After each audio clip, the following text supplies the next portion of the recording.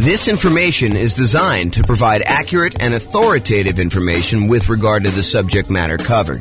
It is offered with the understanding that the presenters are not engaged in rendering legal, accounting, or other professional services. If legal advice or other expert advice is required, the services of a competent professional should be sought. Welcome to the Las Cruces Real Estate Investing and Real Estate Financial Planning Podcast. Learn all about investing in real estate in Las Cruces, New Mexico, with a combination of real estate financial planning and modeling with numbers specific to Las Cruces, plus syndicated, more generalized recordings of live and pre-recorded real estate investing classes, not all of them specific to Las Cruces. Be sure to stay tuned after the podcast for a message from our sponsors. Well, good morning and welcome, everyone.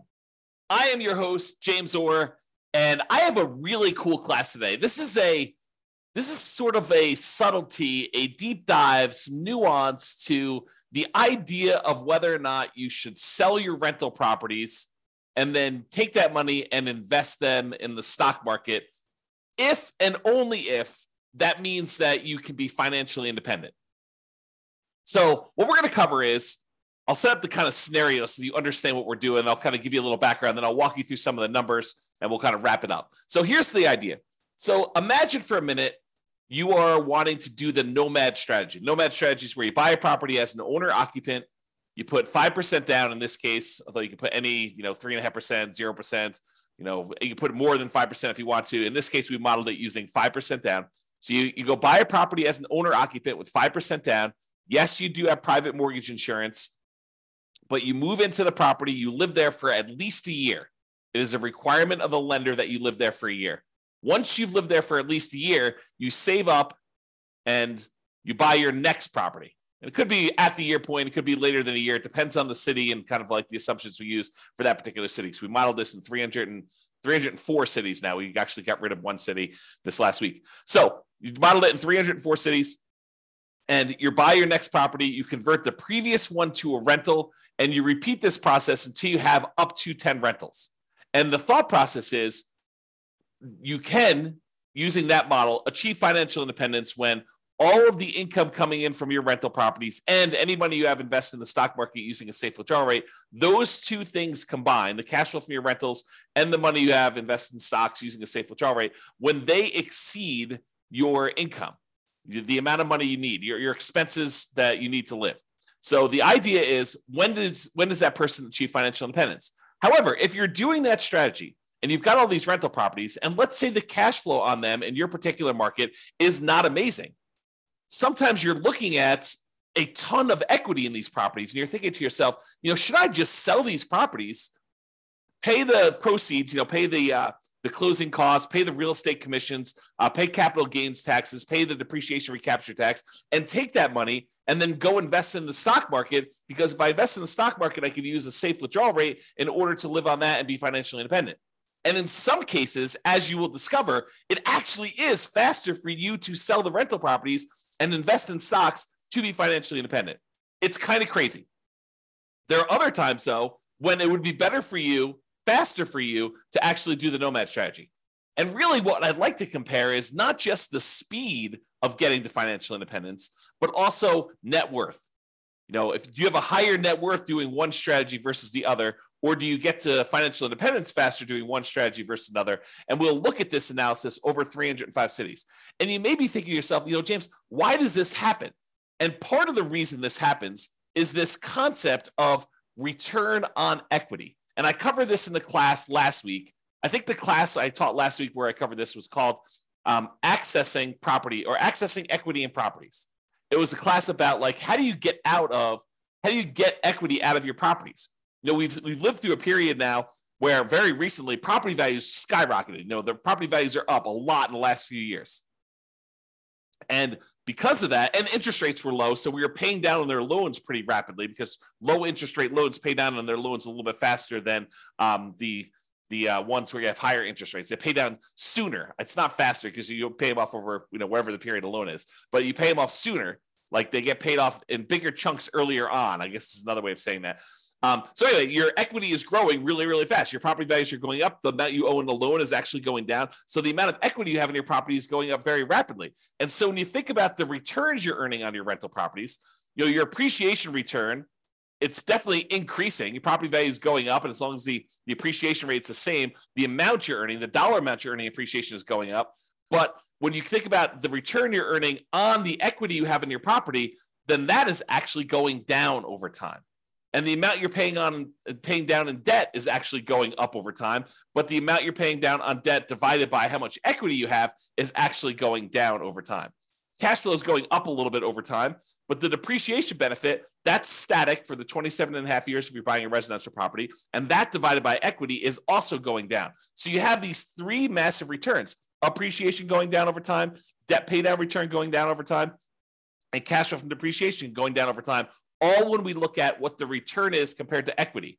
And we're concerned about this because once you buy a property, we really don't want to look at return on initial investment anymore, because who cares how much you put down when you bought the property 15 years ago?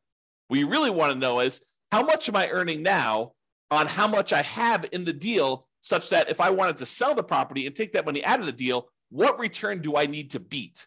What return do I need to get somewhere else on the money that I'm going to pull out? And so really what we're thinking about is return on how much equity we have in the deal. And technically, we want to think about how much return we're getting on what I call true net equity, which is your equity after all those expenses: closing costs, real estate commissions, capital gains taxes, and your depreciation recapture tax. So it's really how much return we're getting on the money that we would walk away with closing, free and clear of any taxes or any other obligations we have, any expenses we have on it.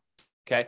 And what I'm trying to point out to you is that the overall return goes down. So when we buy these rental properties, they're like rocket booster returns. This is showing the return from that class I did last week, and it's showing you the overall return we're getting on equity for like doing a nomad strategy, which is what we're talking about today. And you can see how this return is pretty massive early on. But the longer we own that property and the more equity we have in that property, the lower the returns we're earning on that equity, and eventually get to the point where the return is literally just the appreciation rate, an unleveraged appreciation rate, and your cap rate on the property. Now, if you're in a market where your cash flow isn't that great, it may make sense to take advantage of when your property's got these awesome returns early on and to sell them and then move that money over to the stock market so that you can get a return on the safe withdrawal rate. Maybe you have a better kind of like the amount that counts towards your financial independence. In this case, the amount you have invested in the stock market times your safe withdrawal rate is actually contributing more than the cash flow part of your return is on the amount of equity you have. Maybe you have a massive amount of equity in your property, but cash flow isn't that great.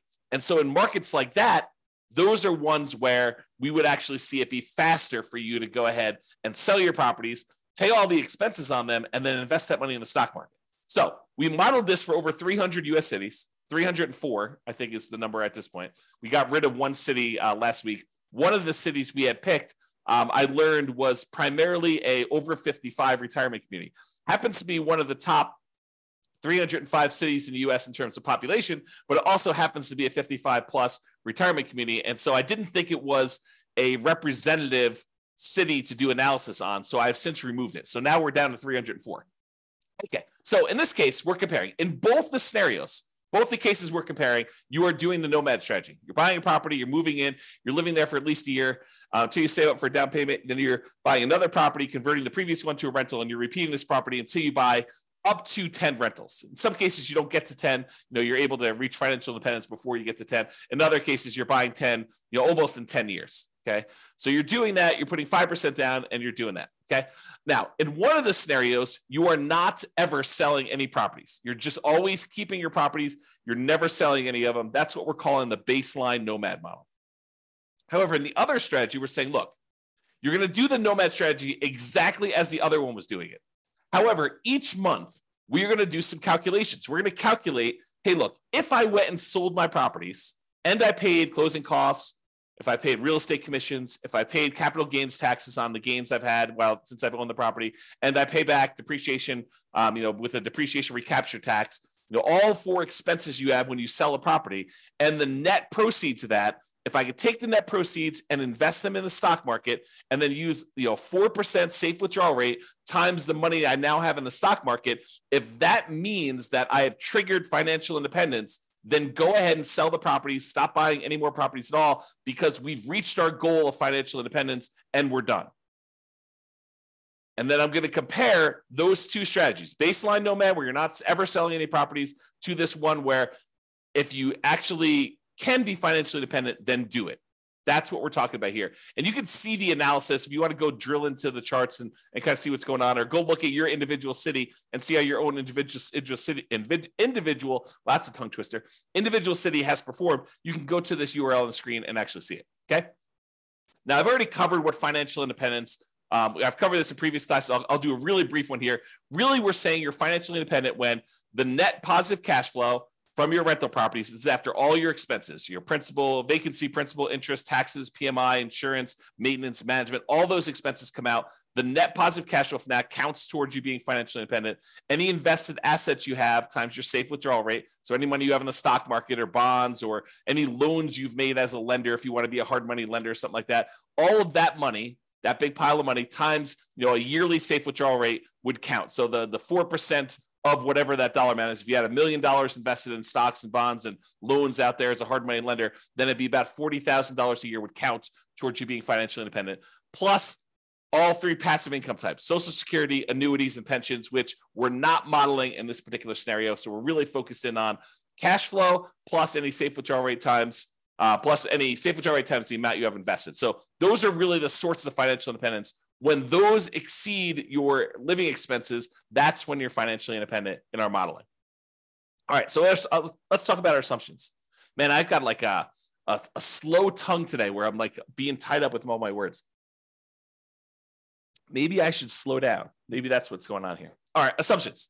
So each city's modeling uses their median home prices and estimated rents on those properties. We did not apply any of the 88 strategies we have to improve cash flow.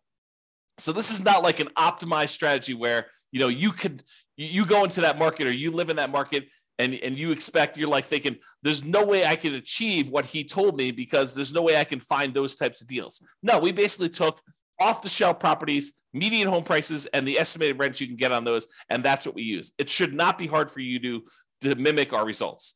Okay. In fact, you could really improve on our results. Further, with our assumptions. So the job income does vary based on the city so that they can afford a property in their market.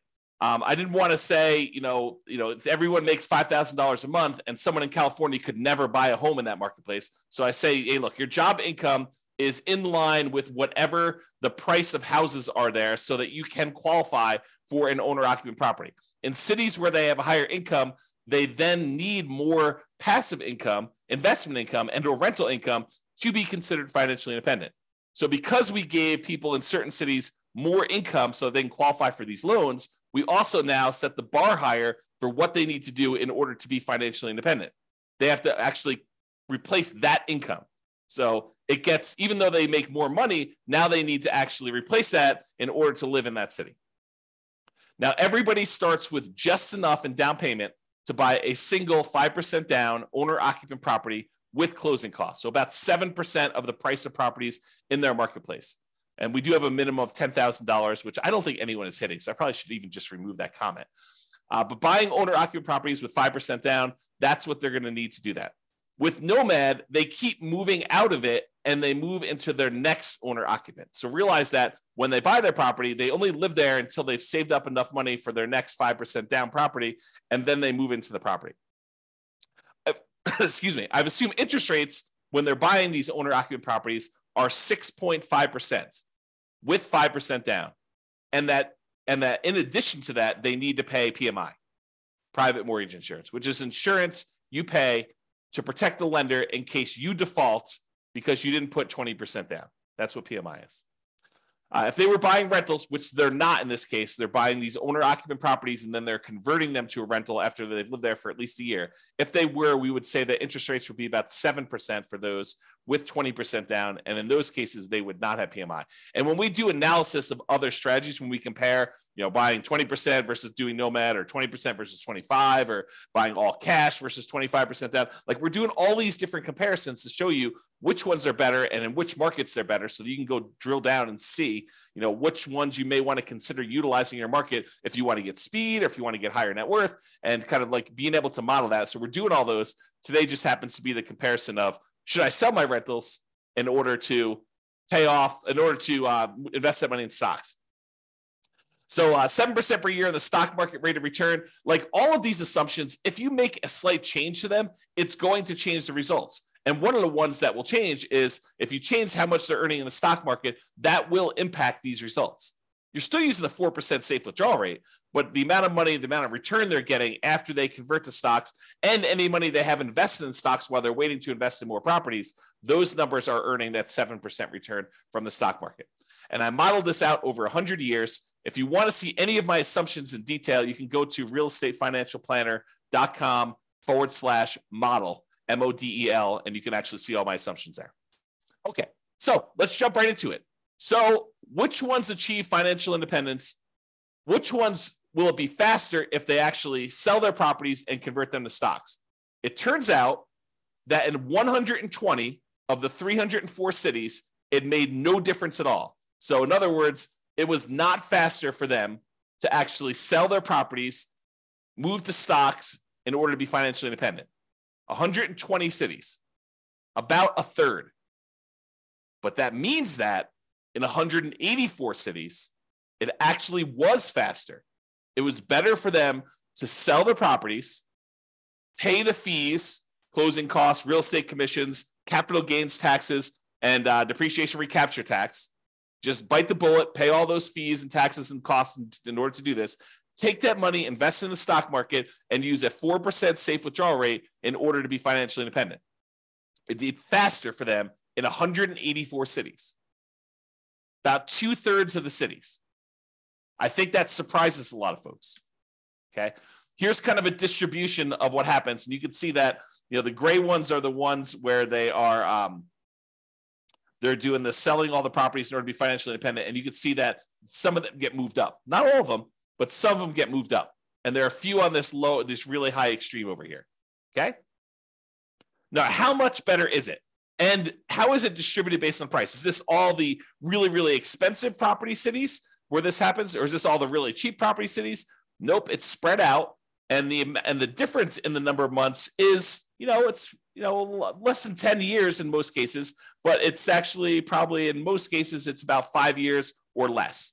Okay, so how much faster is it? Just eyeballing this. This is the 5-year line here. It shows that anyone's below here are less than 5 years faster. Anyone's above here are more than 5 years faster. And each green dot shows you that selling the properties and investing in stocks is better by that many months. And then this axis shows you how expensive the properties are. So, in the properties where it's about $500,000 properties, that's right here, shows you those. Okay, so this just gives you an idea of how much faster it is for which ones, and how that is spread out over different priced houses in those marketplaces. Okay, so certain cities have cheaper houses, certain cities have more expensive houses, and you can see that it's not skewed so that this only happens in really expensive markets, or it's only skewed where it only happens in really inexpensive markets. It's spread out a bit. All right, so we talked about achieving financial independence and the speed in order to be financially independent. We said about in 2/3 of the cases, it would be faster for you to actually sell the properties, pay all the fees, and invest in stocks in order to be financially independent. However, let's now look at net worth, right? What's your overall net worth if you do this? And in 44 cities, about 15% of the time, you would have a higher net worth at year 40 if you actually did not sell your properties and just kept them. So about 15% of the time, you'd have a higher net worth. In 260 cities, it didn't make any difference at all. 260 cities, no difference at all. With 184 with 44 cities, you would actually have a higher net worth. Now, this is at a snapshot in time in year 40. If we went out to year 50, these numbers would be different, right? Because whenever you go and you sell all these properties, you're probably lowering your net worth. You're paying all the costs in order to get at that equity. You're paying your closing costs and real estate commissions. You're paying your capital gains taxes. You're paying your depreciation recapture. All of those are pretty expensive to get at that equity to begin with. And then if you're earning 7% in the stock market, that 7% has to be greater than the return you're earning on your rental properties in order for you to have a higher net worth, which in most cases is probably not. Okay. So this is a snapshot in time showing you that in 44 cities at year 40, it would be better for you to keep the properties. And it shows you the distribution for those. And it tends to be the ones on the lower end of the price point is where that happens. Okay. That just happens to be where it is. All right. So let's take a look at some of the summary stuff. So when you look at it, and I have average and I have median here. So on average, selling the properties, if it means you're able to be financially independent, speeds up your time to financial independence on average about 21.6 months, a little less than 2 years. So it's a little less than 2 years faster to do that. Now, that's not a huge difference. It's 4% better when you sell your properties, okay? If you want to think of it that way. That's on average. If we look at the median, the middlemost number, it's just over a year. It's a year and 3 months, 15 months. And that's 2.9% better or faster to have done that, okay? As far as net worth goes, when you do the Nomad strategy and you don't sell any properties, your net worth on average is $11.168 million. So $11.1 million in year 40. When you sell all the properties, your net worth on average is $10.8 million, a difference of about $329,000. Now, I want to point something out to you. We're talking about numbers 40 years in the future. If you want to think about what that means in terms of today dollars, it's about 1/3 of that. Okay. So, 11.1 million is probably a little less than 3 million in today's dollars. I'm sorry, a little less than 4 million in today's dollars. Okay. And 10.8 million is less than that, but not that much. The difference is 329,000. That's like a difference of about 110,000 in today's dollars. So we're not talking about huge differences. It's a 3% difference in net worth. So again, not huge when you do that. Now let's talk a little bit about risk. Oh, by the way, that was average. The median net worth difference is 8.1 million versus 7.6, or a difference of 477,000. In today's dollars, that's like, $150,000 or so. It's 5.9% better for you to have done the regular Nomad, not paid those expenses. But you're trading a little bit of net worth in order to be able to be financially independent earlier, faster. Okay. And what we're not talking about is we're not talking about the idea that you may be able to, in some cases, still stop working when you haven't technically achieved financial independence, knowing that you could convert it to the stock market at any time, but you could sort of almost coast in. I'll have to do a whole class on that later. But the idea is that sometimes, even when you're not quite at financial independence, you can stop, use some money to kind of bridge the gap to get there. Okay.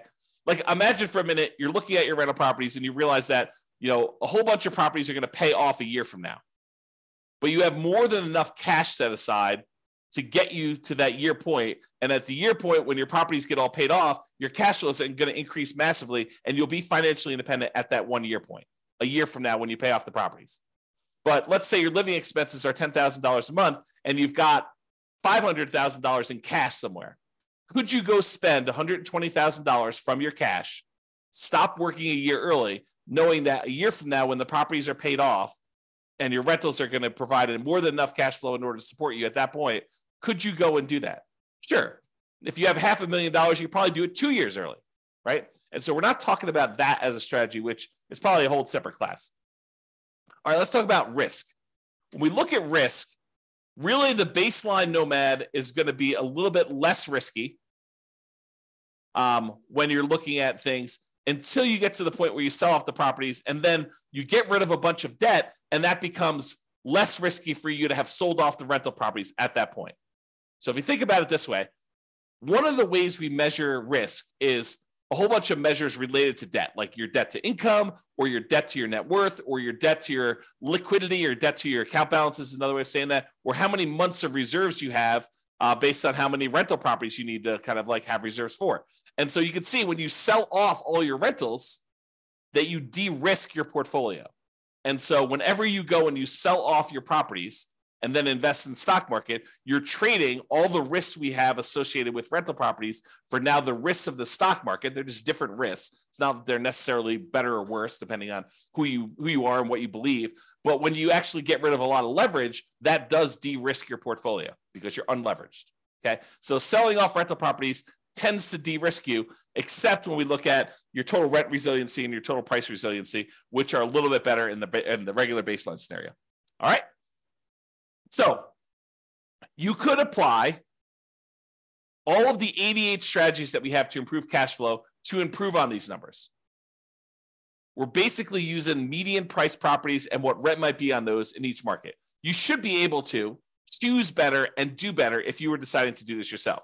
And I do model some of those improvements in the modeling thing. You can go see me, do what if you can get 10% better rents, or what if you buy a property at a 5% discount or 10% discount? We look at those and see the impact of doing that versus doing the kind of like baseline scenarios we've got. If you go to the realestatefinancialplanner.com/model, you can see all those for your city. I did it for all 304 cities. Okay.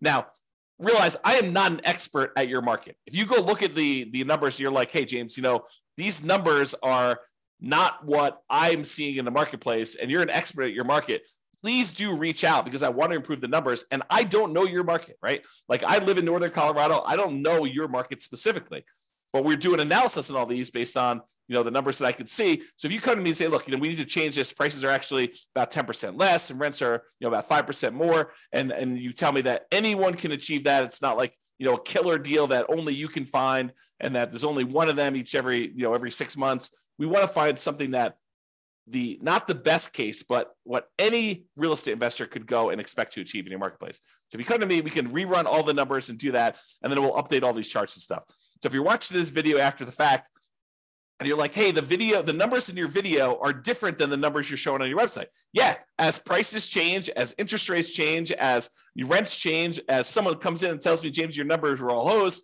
I will update those and we'll readjust them. And so they may show up as slightly different from what you've seen on the video, or very different depending on what happens with the market. If interest rates change dramatically in one direction or the other, the numbers will look very different. Or prices change a lot. That's another thing to say. So reach out to me if you want to update some numbers so we can do that. All right, so in conclusion, in our current market conditions, our current price, current interest rate, current rents in the 300 plus US markets using what I would refer to as less than ideal median price to rent properties, eventually selling all your rentals can help you achieve financial independence faster about 60% of the time. In 60% of the markets, you would be better off selling your rentals after owning them for a period of time, and then taking that money and investing in the stock market and living off a safe withdrawal rate. That will get you to 5 faster in about 2/3 of the market, 2/3 of the cities. However, you tend to end up with a higher net worth in year 40 in about 15% of the cities by not selling your rentals and paying all those costs, closing costs, real estate commissions, capital gains costs, depreciation recapture taxes, maybe continuing to buy properties even more and not stopping working. Which makes sense, right? I mean, if you don't sell the properties, you don't have all those expenses. If you keep buying more properties, if you're not selling them, you keep working, sure, you're going to have higher net worth. That just makes sense. But sometimes you're willing to trade a little bit of net worth for speed to financial independence. However, the market does matter. You would not be able to improve your time to financial independence in every market by doing this. That's why you really need to go study your market, which I've done all the analysis for you. Go look at it. If you got questions, reach out. But it's best for you to look closer at your specific market and apply as many of the 88 cash flow improving strategies as practically possible to improve on your own personal implementation. So go check out realestatefinancialplanner.com/model, and you could do that. This has been James Orr. I hope you like these classes. I like going into this detail where we could show you the impact of changing your strategy and how doing one little thing differently or having one little tweak in how you implement your plan can have massive impact on things, and how it's much better in some markets. And it's not always universally true, which is why there's a lot of arguments in these online discussion forums and amongst people where they say, hey, it's always better to put 20% down. It's always better to put 25% down. It's always better to not pay off your rentals. It's always better to pay off your rentals. People have these different opinions on things. And the point is that in some cases, it actually is better to do one way. In some cases, it's better to do it the other way. And sometimes it's split. Sometimes it's universally true, but most of the time it's not universally true. It's sort of like It depends. And that's why we're going over this stuff. All right. Hope you enjoyed. This has been James Orr. Have a great day, everybody. Bye-bye for now. With home prices up, mortgage interest rates up, and rents up, but not quite enough to counteract the higher prices and interest rates, cash flow on rental properties in Las Cruces is harder than ever. Book a call with the Real Estate Financial Planner to apply our proprietary 88 strategies to improve cash flow on your rentals. See the show notes for a link to schedule your call and improve your cash flow today. If you're a real estate agent, lender, or professional in Las Cruces that wants to help our real estate investor listeners, consider reaching out to learn about collaboration opportunities with this podcast. We'd love to add more value to our listeners by having you assist our investors buy, sell, and finance their real estate investments. See the show notes to schedule a call to discuss collaboration opportunities